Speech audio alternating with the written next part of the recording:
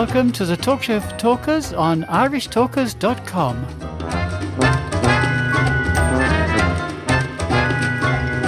Hello Toastmasters, would-be Toastmasters, listeners and friends.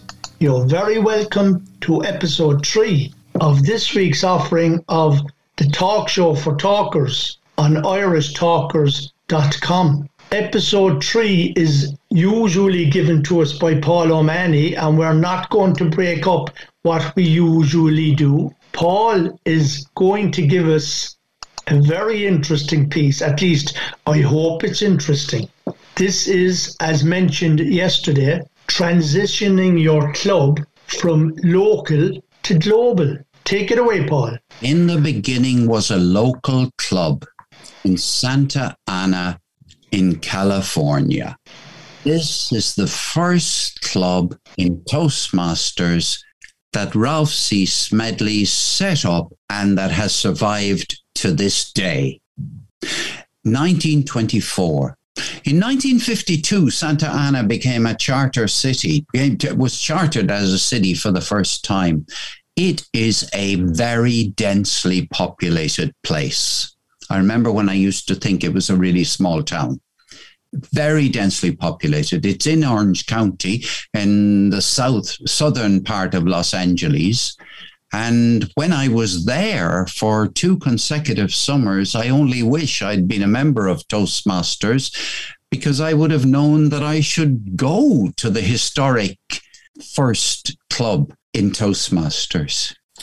That was very local in those days. There was no way that anyone from anywhere else could go to that club and participate other than by driving there or walking there or taking a bicycle to get there. Fast forward into the modern era today, and in 2012, about then, online clubs began to be formed in Toastmasters.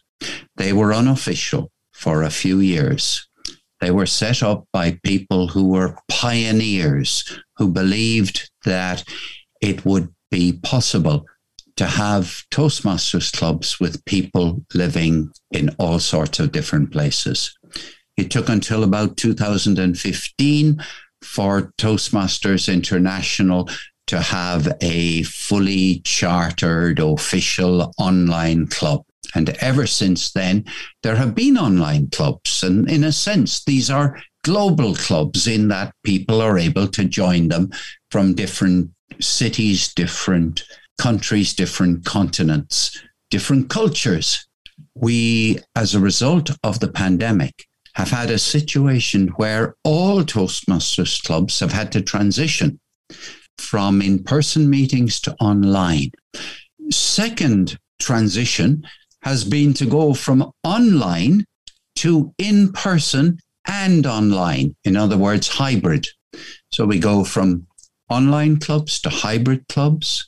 We go then, because of the development of the virus, we go from hybrid clubs back into online clubs. Another transition to be, we go from online then back into local clubs. In other words, there have been several transitions back and forth, and they all have needed to be managed, and they've all possessed massive challenges. What about the difference between a local in-person club and a club that stretches out all over the world? What differences are there? There are obvious ones, like we can get new members. But where are the new members coming from? They're coming from other places. Are they revitalizing the club? Are they bringing new challenges to the club? Undoubtedly, yes. They may come from clubs in the other side of the world, and they may have other ways of running meetings.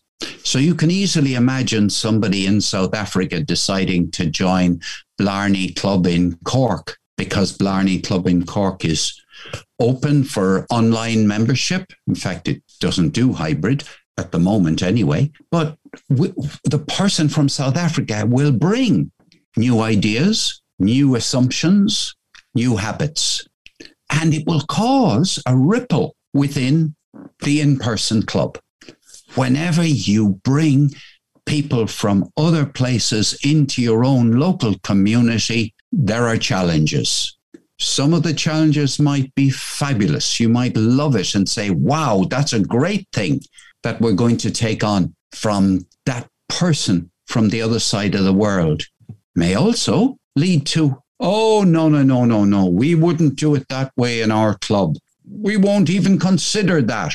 Our committee has already decided that we will never do that. So it causes, I'll call it friction, tension, and enrichment all in together.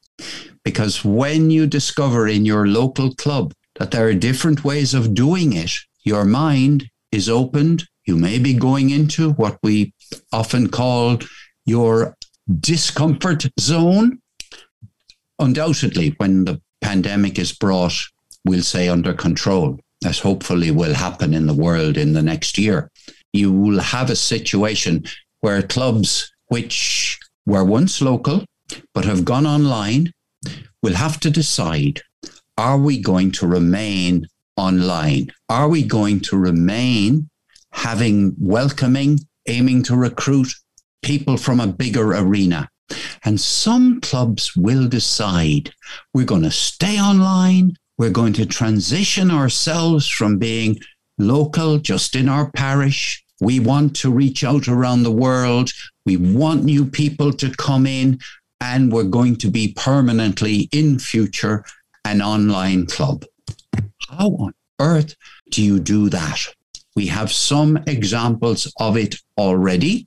I have heard people in some clubs say, we're going to stay online. We love the internationalism.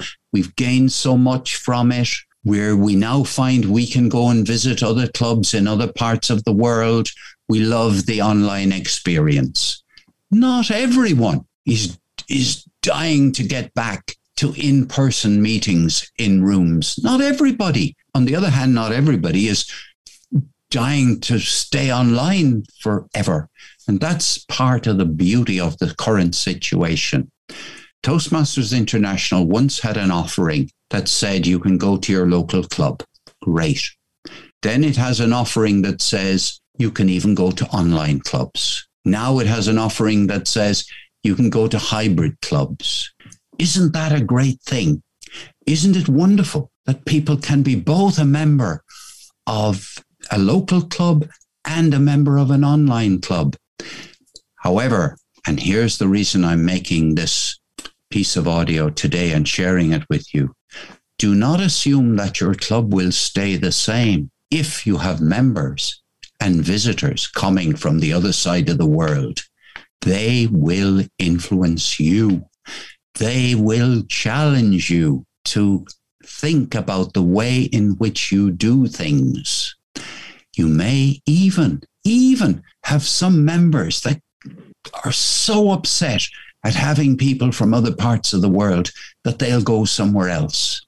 Change always results in some people being totally in favor of it, and some people being ambivalent, and some people being against it. There's a great leadership challenge out there for clubs to handle the transition from A to B, whatever that transition is.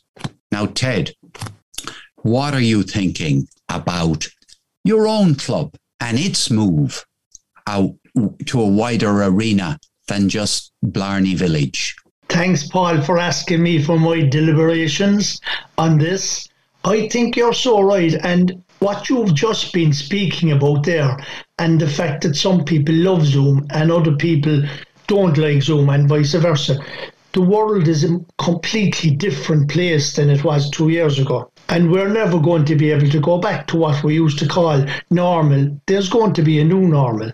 And there's going to be new strategies for every person on this planet. Because from a business point of view and from a conversation point of view, the world has changed. And we're not going to be going back to where we were already. And that is the question that we have to ask ourselves. And I agree with you.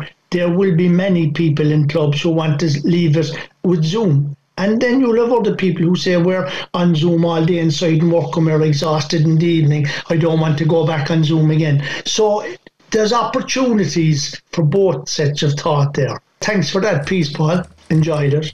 We'll see you tomorrow, and Paul and I will be speaking on something that we're going to take from the Toastmasters magazine, a little piece on table topics that I'm sure you will all be interested in.